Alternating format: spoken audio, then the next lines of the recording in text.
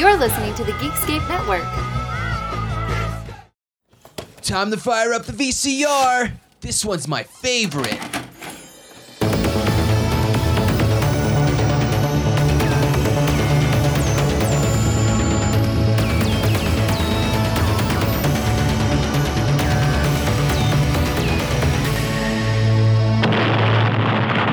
That was gold. Welcome to Analog Jones in the Temple of Film. I'm Steve. And I'm Matt. And this is a VHS podcast that looks at the box art trailers and behind the scenes. And even though we own them, we pretend to rent them. That's right. And this week, we are talking about the sort of undiscovered gem from 1989, Earth Girls Are Easy. I'm going to show you something that's going to totally change your life completely forever. She's a brunette from Southern California. And he's not. I need romance. I need surprises. A UFO landed in my pool. They captured me. I fed them Pop-Tarts, but you've got to cut their hair. What did you say? They may be from outer space. So, they could still be dates. I think we could just make them look more sort of human. Hey, come on, everybody. We're doing a makeover. But underneath, they're more than human. Wow, you're incredible. I could fix you up with some bodacious chicks just like that. I can't believe you're printing an alien in front of all these people. I'm going home with him. Are we limp and hard to manage? Wait a minute, are you coming on to me? Her boyfriend's a doctor I've never, ever been unfaithful to you. whose treatment is totally alienating. Here comes Dr. Love. And her new love's an alien who's more than accommodating. Do you own your own home or do you rent? Gina Davis, Julie Brown, and Jeff Goldblum in a film directed by Julian Temple and produced by Tony Garnett. I just don't want you to think Earth Girls are easy. Earth Girls Are Easy.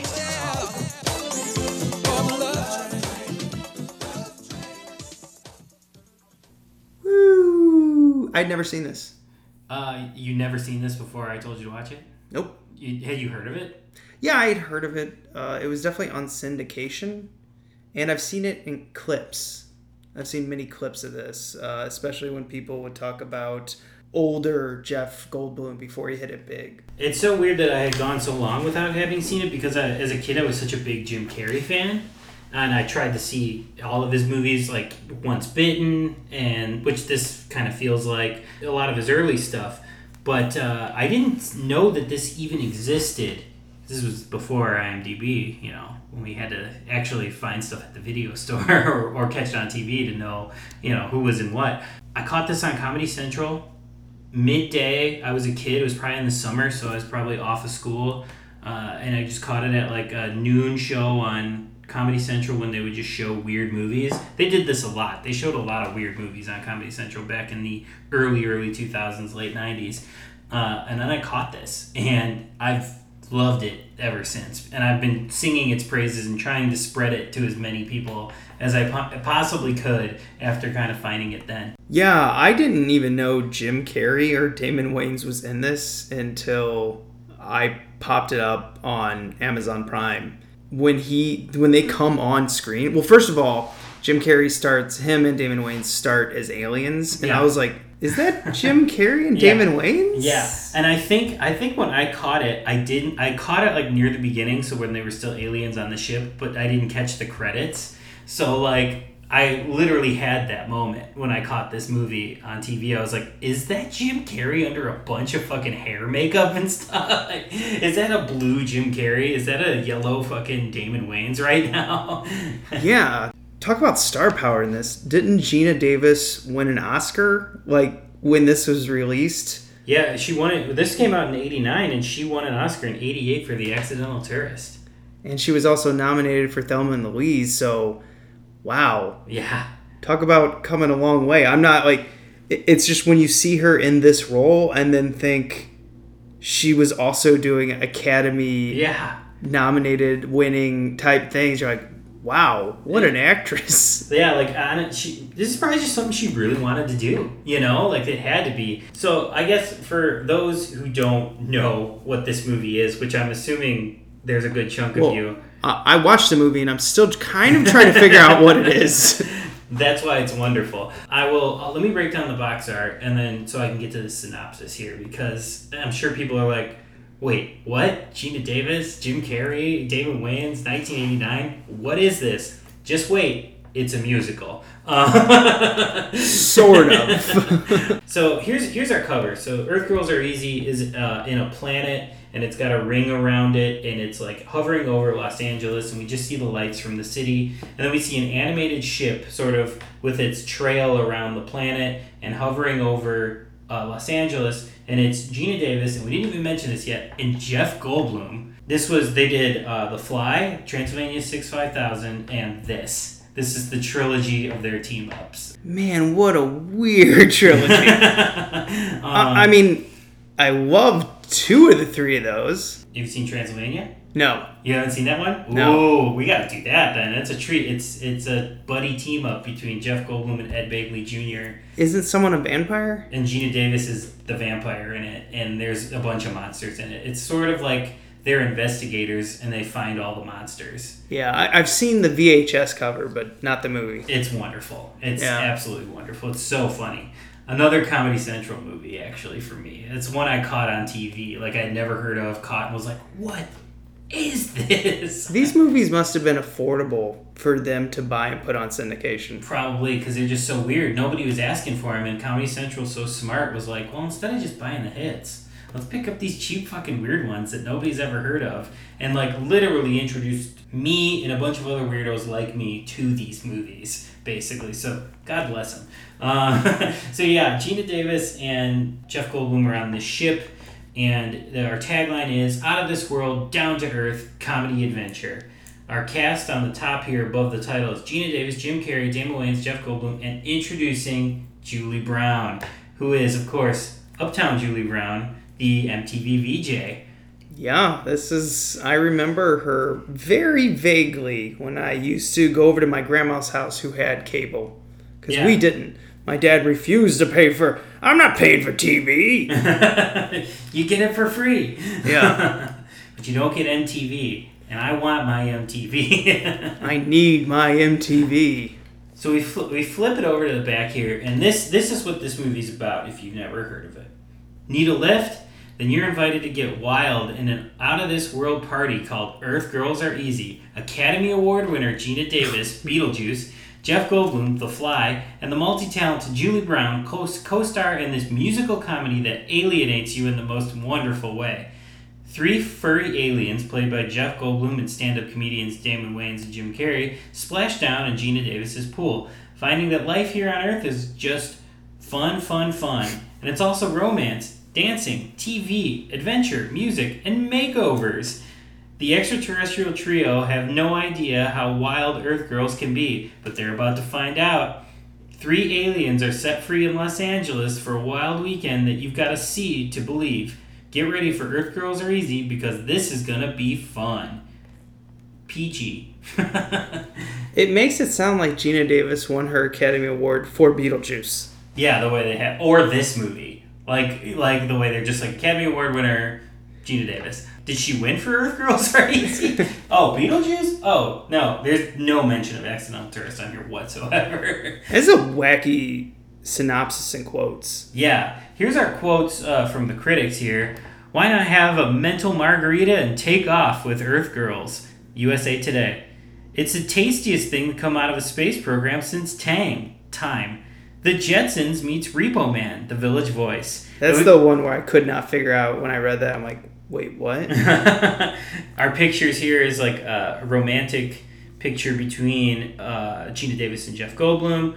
And we get Julie Brown just looking cute. And we've got the 3 aliens in their furry alien attire. Jim Carrey's all red and furry. Damon Wayans is all green or yellow and furry. And Jeff Goldblum is all blue and furry. And they've got these weird little helmet things on their heads.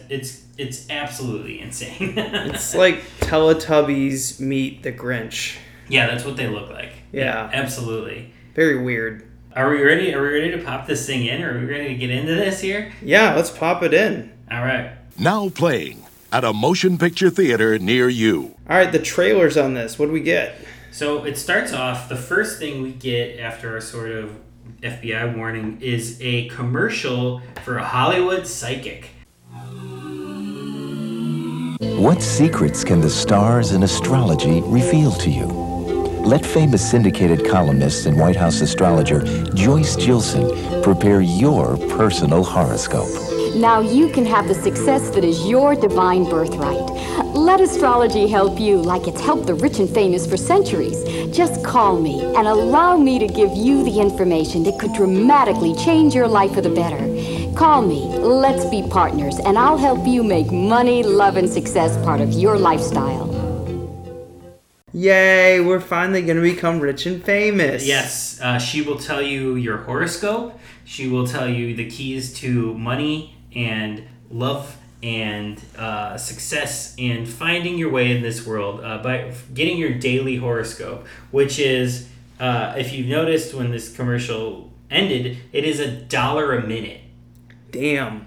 Yeah, well, you don't have to be a psychic to know that she's ripping people off. Yeah. Well, she is also the White House horoscope specialist. Yeah, I picked that up. So is she saying she was Reagan's or Bush's? I don't know. But that's absolutely insane. Or maybe Carter. Maybe all of them. Maybe she has just always been the White House horoscope person. Or maybe she just made it up. Or yeah, maybe she just knew we'd all immediately believe it when she said it. She read one person's fortune in the White House, and now she's the White House psychic. Yes. And at the end of this commercial, where it's a deliciously 80s thing, I think Steve is going to throw one of them up on the Facebook, right? You'll be able to see this here. Oh, this commercial? Yeah. Oh, yeah, I can throw it up. Yeah. No problem. It's deliciously 80s. You gotta watch it. Check it out on the Facebook page. And then we get that followed up with a trailer for The Rainbow, a Ken Russell movie. And my familiarity with Ken Russell is like Gothic and The Devils and all these weird, like, sexual, artsy horror movies. And there's this melodrama, like this period piece melodrama about, it looks like a Pride and Prejudice kind of story. Yeah, except the trailer is so melodramatic, I thought it was a comedy. And I had to be like, no, this is serious. I was like, oh man, it's really walking that tightrope there. Yeah. I'm pretty sure if I watched it, I would turn it off. But first, we'd probably laugh at it. Yeah, I don't think I want to watch this movie. Yeah. And I feel like the reason they put this on, because this is the only trailer we get. We get the commercial and the trailer, and then, of course, we get the stay tuned after the feature. But we get that trailer. I think, just judging by the description on the back, I think they're trying to market this movie squarely only to women. And it's supposed to be like a Valley Girl movie. And they're thinking melodrama will sell to women. I think that's what they're doing here. Yeah, I think kind of like how Clueless did, basically 10 years in the future of this, where it's, for women. Right. Where it's dressing them up and they're doing makeovers and right. Whatever. Now, when you see the film, it's got that in there, absolutely, but it is sort of this weird for everybody nonsense, but I think that's what they're thinking with the marketing here. Yeah, I think this movie kind of has... I mean, I understand why it's become a cult classic, because when you watch it, there's a lot to like. But when it comes to marketing this and who to sell it to, no clue. Yeah, this is a difficult sell to people. And I think that's how it just ended up as a movie that people caught on TV. It's almost like Little Shop of Horrors, where you're like, it's a musical and a comedy, it's goofy. It's got sci-fi elements in it. Yeah, maybe that's what they were going for. Yeah, this definitely has a Little Shop of Horrors feel to it for sure. I think, though, if I saw this VHS cover in my video store, though, I think I'd have picked this one up. Maybe. I don't know, though. Yeah, it's kind of looking a little... Maybe if I'd have saw the back with the weird aliens. If I was a kid, I'd probably rent it. If I was a teenager and as soon as I saw Julie Brown there, I'd be like, oh, I'll rent that. We talk about this film. Julie Brown was just basically selling boobs. Yeah, I mean, but that's her thing. It's like... I guess I just forgot, because I just remember she could sing. She can sing, and act. She can act, she can dance. Like, she wrote the songs for this movie. Like, she Yeah. wrote the movie. She wrote the movie. Like, I think that's what surprised me. I was like, wow, you can sing, write, dance. Fuck, what can't you do? yeah, no, she is amazing, and that's why she's still in stuff today. She still pops up in stuff. Like, that's why she's still working, because she's fucking amazing and can do it all. I guess just when you work for MTV as one of their VJs, I just assume you're like hollow. Yeah, you're just like hot. Yeah. You can just like be a sexual item and sell music videos. But I'm learning things today. People can be more than an MTV VJ. Yes, and this is a prime example of such. You ready to pop this thing in? Yeah, feature presentation time. Let's get to it. And now, our feature presentation. Matt, tell me about this wonderfully weird film. Where to begin? Yeah, so we start off, I mentioned it already, we start off with the aliens in the ship, and that is the beginning of the movie. Like, this is straight sci-fi. We see aliens on a spaceship, and Jim Carrey, who is, like, at the height of In Living Color right now. Like, Damon Wayans and Jim Carrey are in Living Color. Okay, so I was wondering if this was... When did In Living Color start? 88, 89? I think so. Somewhere around there. And this is 89, so this is like... In Living Color is on the air. Yeah, and it ran through about to the mid-90s, 94, 95, something like that. Yeah. I loved it as a... I mean, you could put that in now, I'd watch it. I often consider In Living Color to be one of just my favorite shows ever. Because it was sketch comedy like a Saturday Night Live or something like that, but it was so much meaner and so much darker and so much more edgy that I loved it. It was my favorite. Yeah, I came into age at the beginning of In Living Color, The Simpsons, Roseanne, Married with Children, all these like counter Reagan families of the 80s. Right, these edgy shows. Yeah. I always consider Married with Children one of my favorite shows of all time, too. Because these shows at this time were brilliant. And they definitely knew they had something with Jim Carrey and Damon Wayans here. Because they immediately... they almost disappear in these alien makeups, but immediately you know it's them because of their goofy-ass shtick. From the very beginning of this film. Yeah, I don't think they wrote a damn thing down. Well, maybe Julie Brown just wrote, oh, the aliens are acting weird, and see Gina Davis and Crash Land on Earth. And then just like, okay, pick two talented, weird, funny guys and just let them go in a room. Because that's what they do. They just like are just going. Yes. They just riff and they do their thing. Also, I didn't even mention it. This is from a very prominent 80s music video director, Julian Temple. He was a superstar at this time. Okay. In terms of like MTV. So was this his shot at like a feature film? Or I don't know if this was his shot or if this was just the job, but like it definitely oozes style. Yeah. Like it definitely feels like an 80s music video director doing a movie. Well, when they do the makeover sequence, because like Ted doesn't want to have sex with his fiance, soon to be wife, that makeover scene, that is really fun. That's it. We'll make you blonde with blue eyes. I don't know. Maybe when I get back from the nail No, expo. skip the expo. Stay home and ambush Ted. Well, what if he doesn't like it? Oh, at this point, what have you got to lose? Oh, I don't know. Hey, come on, everybody. We're doing a makeover.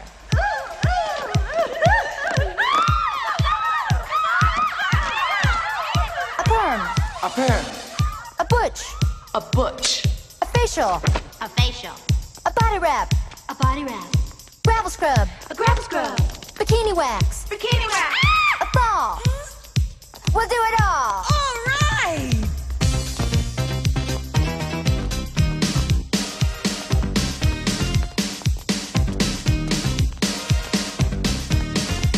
It's time to face the music. It's time to make you see. The root of all your problems is that you don't look like me. Now this is gonna hurt you, but I just gotta say, you're not lost going nowhere 'cause you look like Doris Day. Who's the one that can't resist the brand new?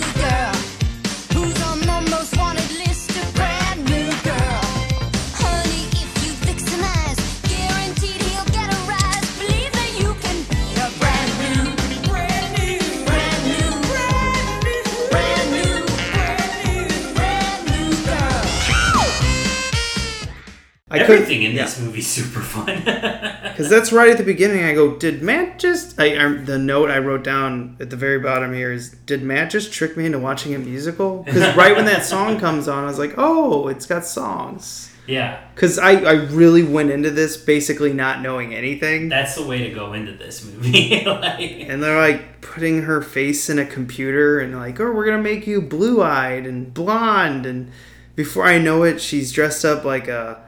There is a montage in the video where she's going through all the different outfits of like the dominatrix, I think she was, and a couple other things. I was like, whoa, this is probably the best makeover I've ever seen. Yeah, like it is literally an 80s music video dropped right into this film, which already is oozing with style, but still, just like, it's like, oh fuck, this is a musical, and here is like the music video for it. Yeah, and I watched the first half of this film with Sarah in the room, and right when Gina Davis comes out in like a towel, and you see how thin she is. Yeah, she's like so thin in this. And Sarah asked, oh, was she a model? I had no idea. I had to look it up. Yeah, she was a model. Oh, really? I didn't know that. I just know her as Academy Award-winning actress. Well, when you put her next to Julie Brown, she looks 9 foot tall. Yeah, she's so tall. Yeah. She is stacked, but she's so thin. I know. She's almost too thin. See, I've never been attracted to Gina Davis. It's not body shaming tall, thin women. You know what? They're models. They'll be fine. It's just something about Gina Davis. Gina Davis, to me, I think, is always stuck as the vision of her as the grandma in The League of Her Own.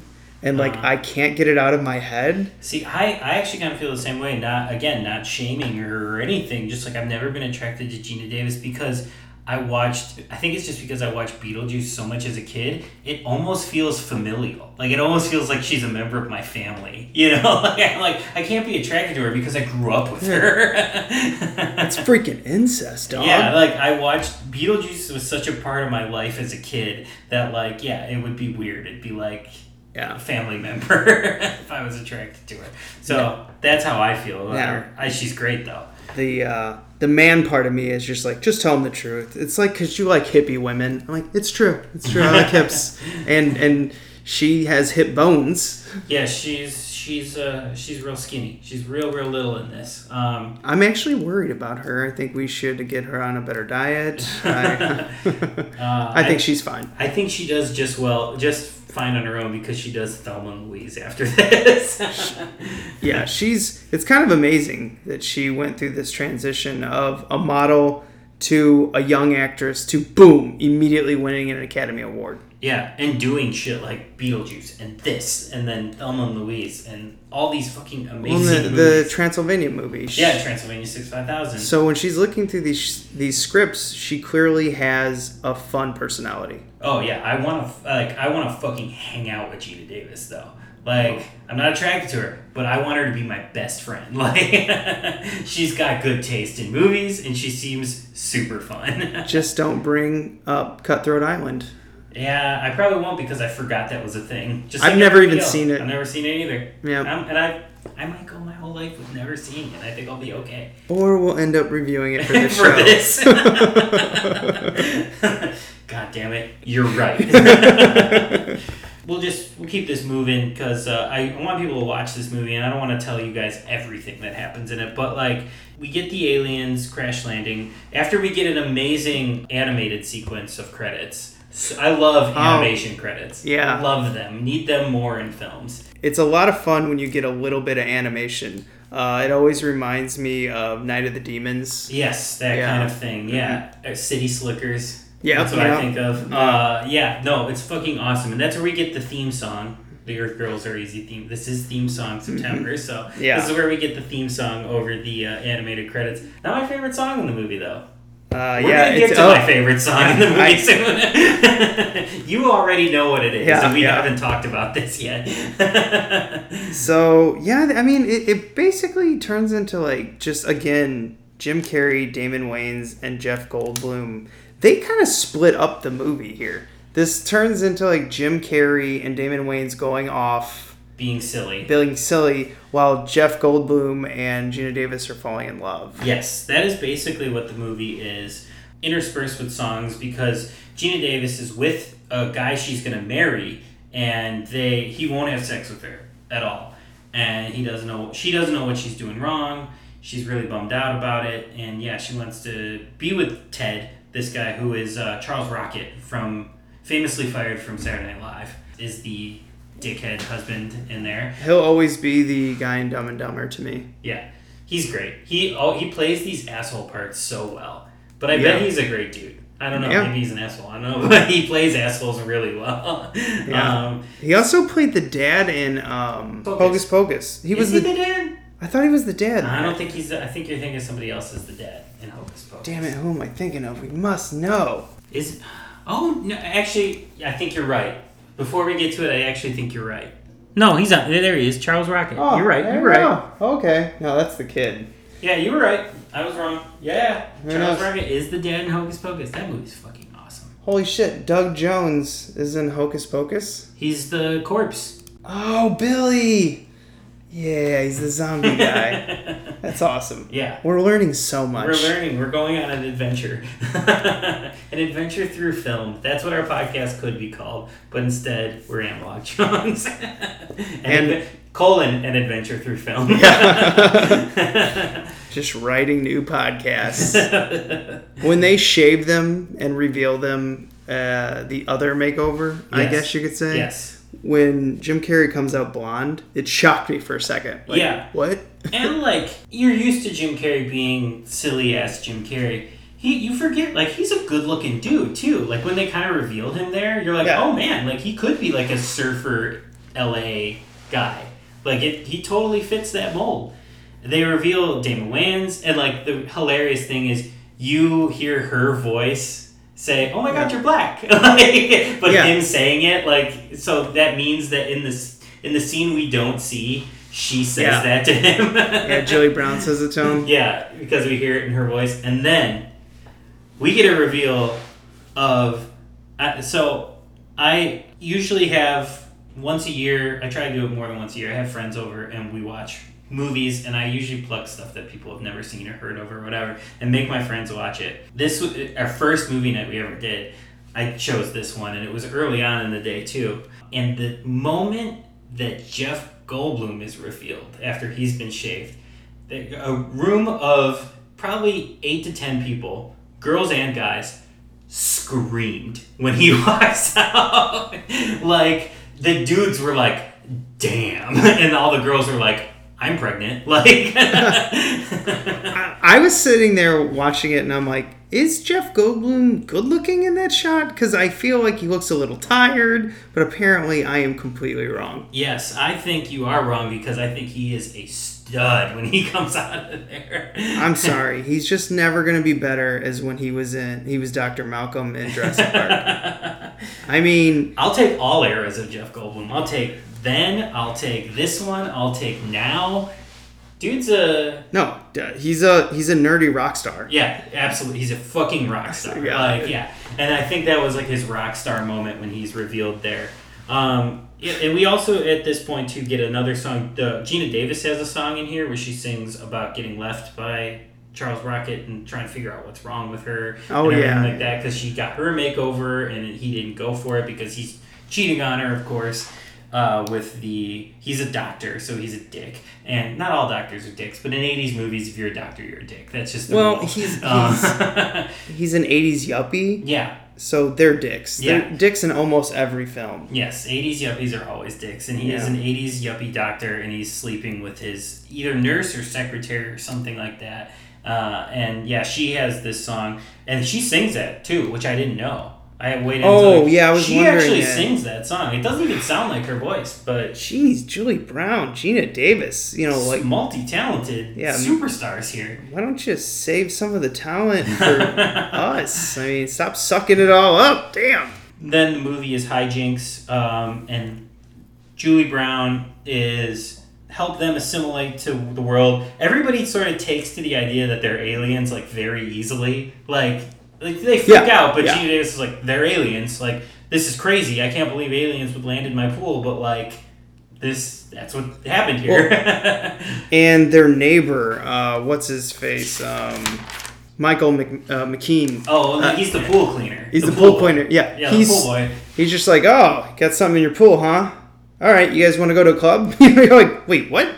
I love, Jim Carrey's really funny in this. Damon Wayans is really funny in it. Julie Brown is amazing in this. But Michael McKean takes this movie, shoves it under his arm, and runs away with it. Like, he had me laughing out loud. I've seen this movie a bunch of times, but it's been a while since I've seen it last.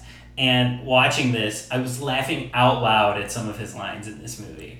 He's just really talented. It's almost like you could give him any script and he's like, oh, don't worry, I can find a way to make it better. Yeah, and he nails it. Like, he's this empty-headed surfer pool boy, and he's just like talking about the waves, man. I've never seen him play a character like this. It's hysterical. Yeah. I want a whole movie of this character, because every scene he's in, he's got like one, he's a sniper with his one line. He just comes in and says one fucking really funny line, and then they move on. And I'm like, God damn it, Michael McKean, you steal this movie. Well, he progresses the movie forward and finally gets them to the club. And when Damon Wayans has the dance-off... Yeah, with the professional dancer and everything. It's great. I love that scene. Like, that Damon Wayans just looks like he's having a blast. Yes, it's so fun to watch Damon Wayans have fun. Yeah, and part of me thinks, years from now when I think about this film, I think I might just think about the dance-off, because it's just wacky. Yeah, and like I said, the guy who he's having the dance-off with is like a famous professional dancer, naturally. But Damon Wayans keeps up. And Damon Wayans has got like rubber arms. Like, he is flipping himself over the bars and everything with like the greatest of ease. He like lifts himself up to like the second level like it's nothing. Like, he is like made of rubber in this scene. I always forget how good of a physical comedy actor he was. Yeah. Because, I mean, Jim Carrey, on the other hand, physical comedy was his thing for a long time. Yeah. I didn't know what type of actor he was until probably Liar Liar, where I'm like, oh, you can kind of play a straight man. Yeah. And then, then we get all of his other films. And then we get get dramas and things like that. Yeah, when he does The Truman Show, that's where I was like, Jim Carrey can act. And then Man Over the Moon. Woo! Yeah. No. Man Over the Moon is when he couldn't control himself acting anymore. and then Eternal Sunshine after that, where he just fucking rocks it, like knocks it out of the park. Damn. Yeah, dude's a great actor. Dude's a legit great actor. Yeah, no kidding. We take Jim Carrey for granted, I think. Well, it's because he's got his Jim Carrey movies where I'm like, I just can't watch them, like The Grinch. I know you said you'd revisit that. I would, but it's a bad movie. But there's so many, like Ace Ventura, The Mask, Liar Liar. What other ones do I just love? I don't know. There's a whole bunch. Dumb and Dumber. Dumb and Dumber and The Mask will always be like just in a cubbyhole of like a special place, because I watched him as a kid growing up and fell in love with what he did. Yeah, I think a whole generation of us fell in love with what he did. He was on top of the world. Yeah, it was amazing. So I think we still take him for granted. I hope his show does really well. His kidding show that's going to be on Showtime. Yeah, I'll probably watch it. I just hope he gets himself back together.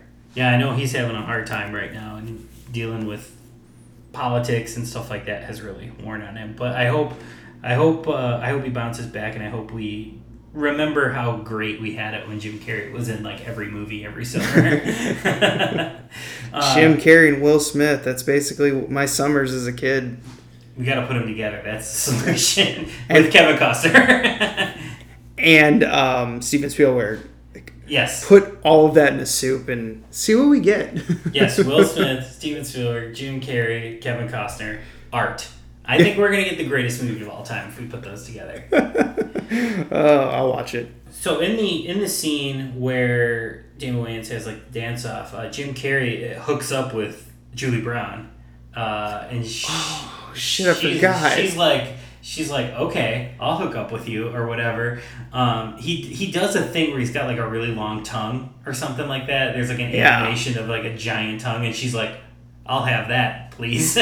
All the girls want him at the club when he does the tongue thing, and Julie Brown's like, nope, mine. And then they end up hooking up in the movie. I also love how Julie Brown jumps right into it, but later on in the movie, Gina Davis is like, we can't, I mean, you're an alien, and when you leave, the phone bill's going to be ridiculous. Yeah. And Julie Brown, on the other hand, is like, I'll have that. Yeah, that's what I love about Julie Brown's character in this. She is just, like, sexually free, just having a good time. She's like, yeah, I'm kind of like the Valley Girl stereotype of a bimbo, but, like, I'm just going to embrace it. I'm just going to hook up with hot dudes and everything like that. Well, also, does she own her own business? Does she own that salon? Yeah, or yeah, she's a business owner. Even if she doesn't own it, she runs the place. Yeah. So either way, she's fucking on top of the world. So yeah, she's awesome. She's a great character in this. Are you saying that Julie Brown is a role model for young ladies? In a way, yeah. I would show this to if I had a kid. I would show this to a kid and be like, well, she's positive. She's got a job. Yeah. She's confident in herself. Yeah. And that's pretty much, and very talented. Yeah. I'd say that's a role model. She did a role model. She hit it out of the park, and then be like, "Hey kids, she wrote this movie too that you just watched." Better than Charles Barkley. Okay. This is the episode where our listeners find out that Steve just hates Charles Barkley. I think he's delightful, but I think he's also an asshole. So yeah, hijinks ensue with the aliens. They blend in. Gina Davis and Jeff Goldblum hook up naturally. She doesn't know if it's a good idea or whatever, and he just basically strips in front of her, and she's like, melts. She's just like, yep, take me. As any probably woman would if Jeff Goldblum stripped in front of them, though. Like, yeah, because there's like a penis joke. She's like, I don't even know if we're atomically correct for whatever she says. And then she's like, oh, never mind. Yeah. And then they hook up. But then Charles Rocket comes back and is like, well, we can get married now. And she's like conflicted then. What does she do? She's got this great alien guy, but now the guy she was going to marry wants her back in his life. I think there's only one thing you truly can do. Get in that rocket ship and leave. Well, before they do that, the boys got to go to the beach, which Jeff Goldblum doesn't go, but Damon Wayans and Jim Carrey are on their way to the beach with Michael McKean, which is just a great section of the movie here. But it gets to, when we see the beach, my favorite scene in this whole movie, my favorite song in this whole movie, the fucking masterpiece that is 'Cause I'm a Blonde. Because I'm blonde, I don't have to think. I talk like a baby and I never pay for drinks. Don't have to worry about getting a man. If I keep this blonde and I keep these tan. 'Cause I'm a blonde, yeah, yeah, yeah. 'Cause I'm a blonde, yeah, yeah, yeah. I see people working, it just makes me giggle. 'Cause I don't have to work, I just have to jiggle. 'Cause I'm blonde, B-L-O-N-D. 'Cause I'm a blonde, don't you wish you were me? Mm-hmm. Which is Julie Brown singing about being blonde and just getting whatever she wants in this life because she is a blonde at the beach showing off, and she doesn't have to worry about anything in her life because she's blonde and everything's going to be handed to her. It is so good. Like, if you never see this movie, if you're like, this doesn't sound like for me, you've got to see this section. Well, here. it's really good satire of a valley girl at the beach. It's so smart. It's so, like, ahead of its time, like, satire of beach What's bimbos. funny is it's a woman who's very talented singing about, hey, if you're just pretty, you can get whatever you want. Right, and you can be stupid. It's so smart because she's so smart and, like, nails this. And it's a whole, like, song and dance sequence as she's going through the beach. Absolutely incredible. Yeah, and wasn't she known as a redhead, which is also funny? Yeah. She, like, well, she dyes her hair in the movie. Yeah. Like, she says, like, I went blonde, so now I can get whatever I want. Yeah, it's really funny. It is my favorite song also in the movie. Right when it came on, I was like, what the fuck is this? This is gold. Yeah, I mean, just a spoiler alert, I'm not going to put this in the museum because it's so easy, it's so obvious to put in the museum. But I think there should just be a special wing of the museum just dedicated to this section of the movie. When they walk into this section, this movie's little wing, that will be the song playing above them. Yes. Even though this movie was picked off the theme song. Yeah, which is not that memorable. Like, the least memorable song maybe in the movie is the theme song. But That's it's pretty okay. funny. Yeah, it's fine. Yeah, and basically it is a back and forth. Is Gina Davis gonna go with Jeff Goldblum, or is she gonna go with Charles Rocket? And eventually she chooses Charles Rocket, which is kind of a surprise. And then chaos ensues, and in the end she's like, fuck it, I'm gonna go on your spaceship. I'm gonna go back to your planet with you, Jeff Goldblum. And Julie Brown's like, see ya, have fun. Yeah, she's like, bye, friend. When that happened, I go, well, yeah, okay. Yeah, she's got to. It's this weird, wacky film, so why not have a weird, wacky ending? That's basically the plot of the movie, and that's basically what happens throughout the movie. But, like, the visuals are so, like, 80s MTV striking stuff. Like, this movie is very visually appealing. Even if you're not super into the story, which I don't know how you could not be, but if you were not into the story, the visuals will keep you hooked as well. Like, Julian Temple does an amazing job sort of injecting life into every shot in this movie.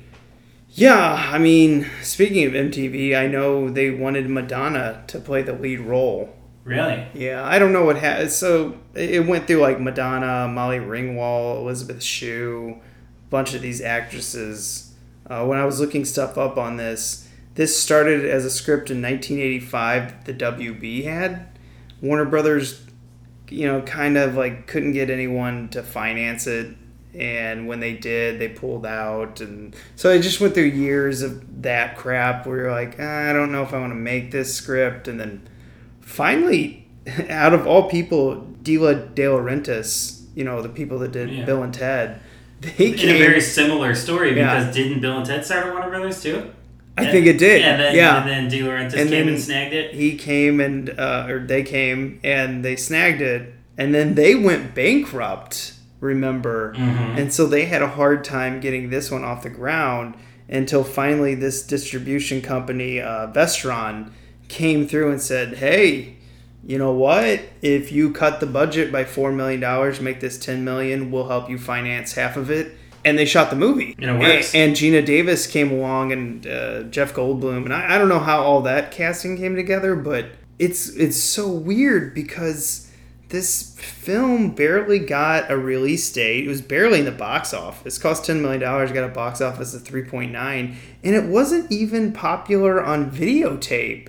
It became popular on syndication. Yeah, how I saw it. Yeah. My video store did not have this tape. I don't think mine did either. It must not have carried. This is I've seen this poster that is on the box art here, but this is the first time I've ever seen this tape. Yeah. No, and when I picked up this tape, I picked it up because it was the only time I have ever seen this tape in the wild. Like, the only time. So I had to snag it right away. And at that point, I had seen the movie because I got this at that video store that closed. That is in several of these stories of our episodes. I grabbed it there. Yeah. Did you know this was a play in 2001 for a brief moment? Really? I bet it was great. No one really got to see it except potential investors, I guess. Maybe a few, like, test crowds. But they put it together. They had no original music. They basically are just playing 80s pop songs and whatever was in this. And it debuted a week after 9/11. Yikes. Bad timing. Yikes. People weren't ready for that yet. So that didn't work out. If they did that now, do you know how much of a fucking smash this would be with, like, how everything is ironic and how everything is, like, 80s nostalgia and, like, imagine a play with that 'Cause I'm a Blonde song in it right now. Fucking, I can see I'm printing the money in my head right now for it. I do wonder how this would play to a modern audience in like a musical. Yeah. In Broadway or, anything like that. Because I'm sure someone's looking at all this 80s nostalgia for something like that right now to cash in before it ends. This is it, guys. Like, this is what you need to do. And get Julie Brown back to write a few more songs. Done. Printing money. She'd probably do it. She'd do it, right on. She's still working, so I'm sure she'd do it. The last behind the scenes that I found in this was "'Cause I'm a Blonde" wasn't even originally part of this script. It was added at the very end to punch it up, as they called it. I guess you can tell when I read about it and then I watched the video again. It's shot after the movie. We hadn't had a song in a while. We had the dance scene, but we hadn't had a song in a while in the movie until this one. Mm-hmm. Because basically that's the last song in the movie too. We sort of finish the plot and then it's over. Yeah, you could tell. But it's fucking a masterpiece. So I'm so glad it got stuck in here. I'm assuming it's this good because it had... Like, Julie Brown could just focus on that song and not, like, write an entire movie's... Yeah. An entire movie worth of songs. So, that was incredible. I found that fascinating tidbit for our behind the scenes. I completely suggest this. I know you do. Yeah, I fucking wholeheartedly suggest it. But then also, I love this movie. Seek it out. If you've never seen it or heard of it and you're like, this sounds wild and nuts... It is, and it's way weirder than I think we're selling it as to. It's a fucking bizarre movie. Well, it's hard to describe all the weird visuals in this. Yes, there's a lot of weird visuals. It's this story just takes all kinds of weird turns, but like you've got to see it. But then on the second tier of that, if you find this VHS, it's not like a super rare one, but it is super rare to find in the wild. Yeah. You'll catch this on eBay or Amazon for like $8 or something. It's not like a super rare, super expensive one, but you never see this in thrift stores or anything like that. So if you do, snag it immediately. Absolutely add this to your collection.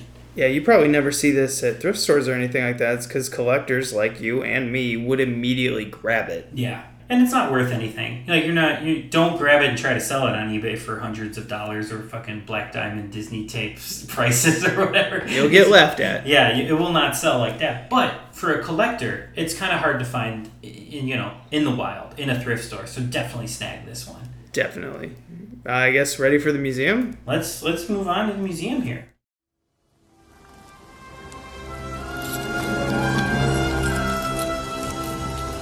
This is the second time I've had to reclaim my property from you. That belongs in a museum.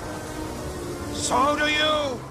So every week here, we take something from the movie and put it in our museum. And it's something that we really treasure and love, or it's something that we really don't like, and we put in the museum so that we can learn from it. What are you putting in the museum this week? Dance Off. It's a great scene. I could watch that scene like on repeat. I honestly could watch this fucking movie on repeat, but I could watch that scene on repeat like all day long. I mean, it would just bring me joy. Damon Wayans was doing things that I forgot he could do. Yeah. He's just extremely talented. Because I usually think Damon Wayans more of like... My Wife and Kids, like his like sitcom later. No, I was thinking like, was it Bulletproof with Adam Sandler? And then we had The Last Boy Scout. Mm-hmm. And that's the kind of comedy I see him in, where he can also play an action star and, kind of like, Beverly Hills Cop, where we get Axel Foley and he can do so much. And then you got Damon Wayans kind of doing it. That's the Damon Wayans I always think of. I kind of forget about the In Living Color Damon Wayans. Yeah. And this just reminded me of it, and the dance-off is just like, wow. That's a great clip show right there. Just fun. Yeah, and I mean, like, the 80s club it's set in is the most 80s club you can ever imagine. Yeah. I think because this is 1989, it is basically just the culmination of everything 80s. It's like the 80s just slamming everything together at that point. It's also a mixture of that early 90s, like, ridiculous amount of colors, like Fresh Prince of Bel-Air, where, I mean, God, I gotta find a way to get Will Smith in every fucking... we gotta get him on the show. Let's get Big Willie up in here. You're Jake Busey's biggest fan. I'm Will Smith's biggest fan. Finding that out. But it was like that early 90s, like, hip-hop, just bright colors. Remember LL Cool J when he used to come out in, like, bright orange? Yeah, and those bucket hats. Yeah. That was great. I miss that LL Cool J, too. You always forget that is an LL Cool J because now you're so used to him being, like, NCIS LL Cool J now.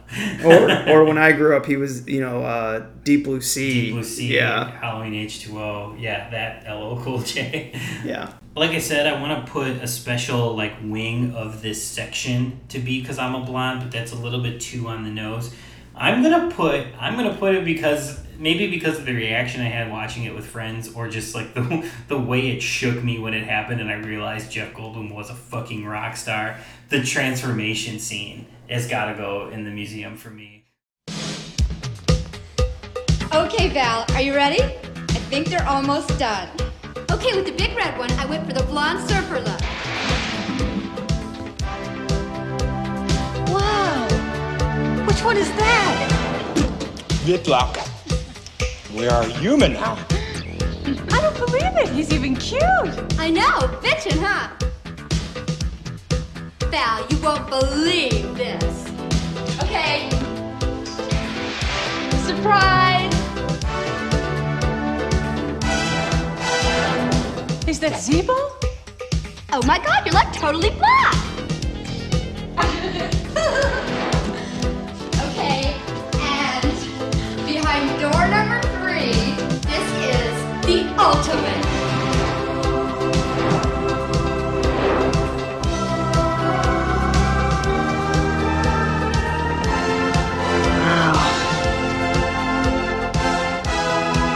They're incredible. When Jeff Goldblum is revealed and the smoke is around him and the lights behind him and he comes out and he's this fucking rock star, it almost changed some things for me. I was like, damn, that's a man. Yeah, that's a solid choice. I cannot argue that. That's a scene too where I think of, I go, wow, they went hardcore. Like, how are we going to reveal him, and how is it not going to be awesome? Because it would, like, just looking at Jeff Goldblum, you're like, well, okay, he's attractive, he's going to sell it, but we need some pizzazz. Yes, we need like the Jeff Goldblum is hot moment. And they withhold it too, because they're like, they give you Jim Carrey first, then they give you Damon Wayans, and then they talk for a little bit, and then they're like, oh yeah, here's the reveal of... Oh, we didn't forget our star. And then he comes out, and it's like, damn. He's the and in this movie too. Like, in a movie filled with all these actors, he is the and. Well, it would have been pretty ballsy to not put Gina Davis first billed. Yeah, she's the star of this movie. She just won an Oscar. Yeah, and she just won an Oscar, and she carries this movie. I mean, Julie Brown gets the introducing because this is her first film. Yes, yeah. But like Jeff Goldblum is the and in this. See, I thought Julie Brown, she must have gone as a different name or something like that, because I thought she was in a couple really shitty horror films before this. I don't think so. I think this was it. Let's check that. Maybe after. Well, I wonder. I was like, man, was it after? Did no one want to give her? I guess just put Julie Brown. Bloody Birthday, 1981. Yeah, I think she was in Scarecrow and Miss King as a TV series, but I've seen her in like clips before she got to Earth Girls. What? She was in Police Academy 2? Really? But I think this Bloody Birthday is like the first thing she ever did. Yeah. Yeah, I've never seen this film. Yeah, I think this is the one where she shows her boobies. Oh, okay.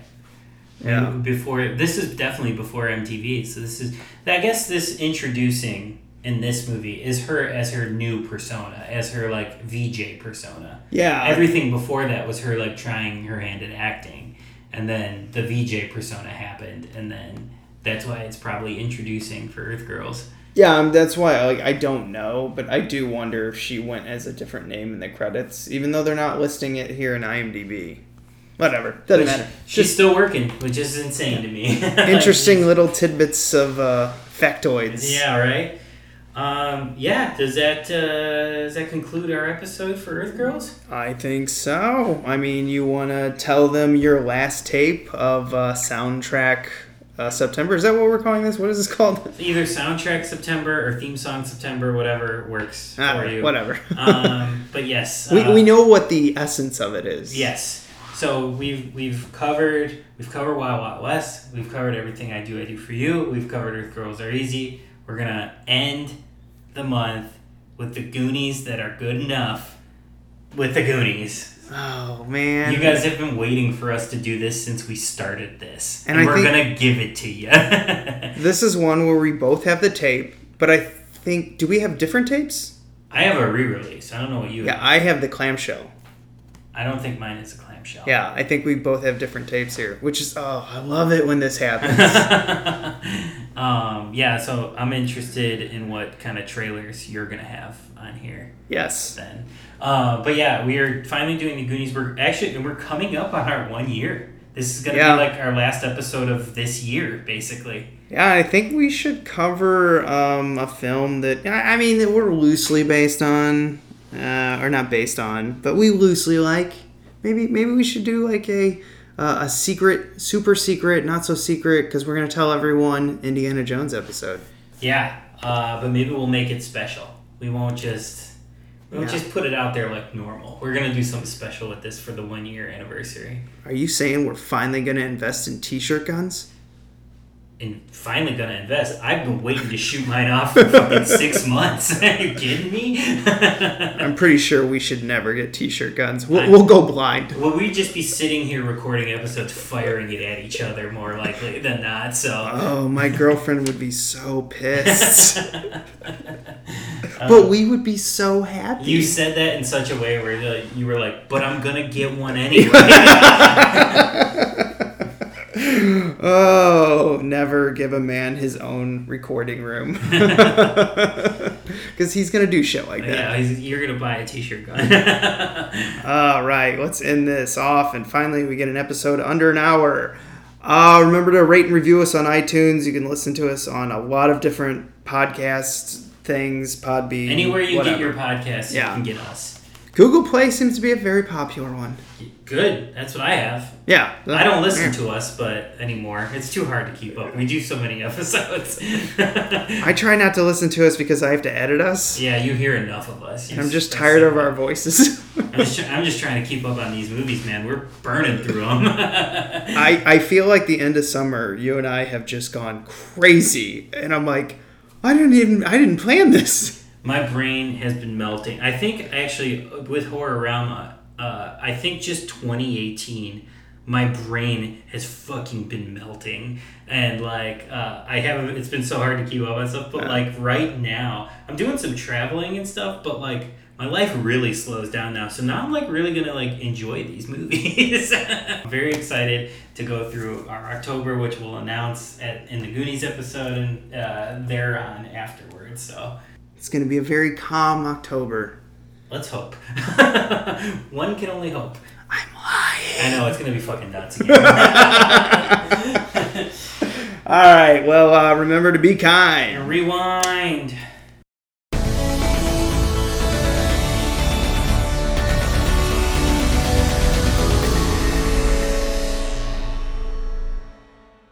Hey, everybody. What's up? I'm here, too. We are the Jersey Ghouls, a horror podcast based out of the Garden State. Join us on Jersey Ghouls for Marissa's scholarly conversations. By the way, if you Google Psycho female, you definitely don't get the name of the actress from Psycho. Join us on Jersey Ghouls for Nate's thrilling debate. Why? Why are you so resistant against it? Because don't you start. Join us on Jersey Ghouls for Jackie's love of 80s slasher movie Topless Scene. Whoa, Jackie, this is a feminist podcast. I know. I'm a woman. And as a woman, I appreciate a nice set of jugs. Okay, but you shouldn't call them jugs.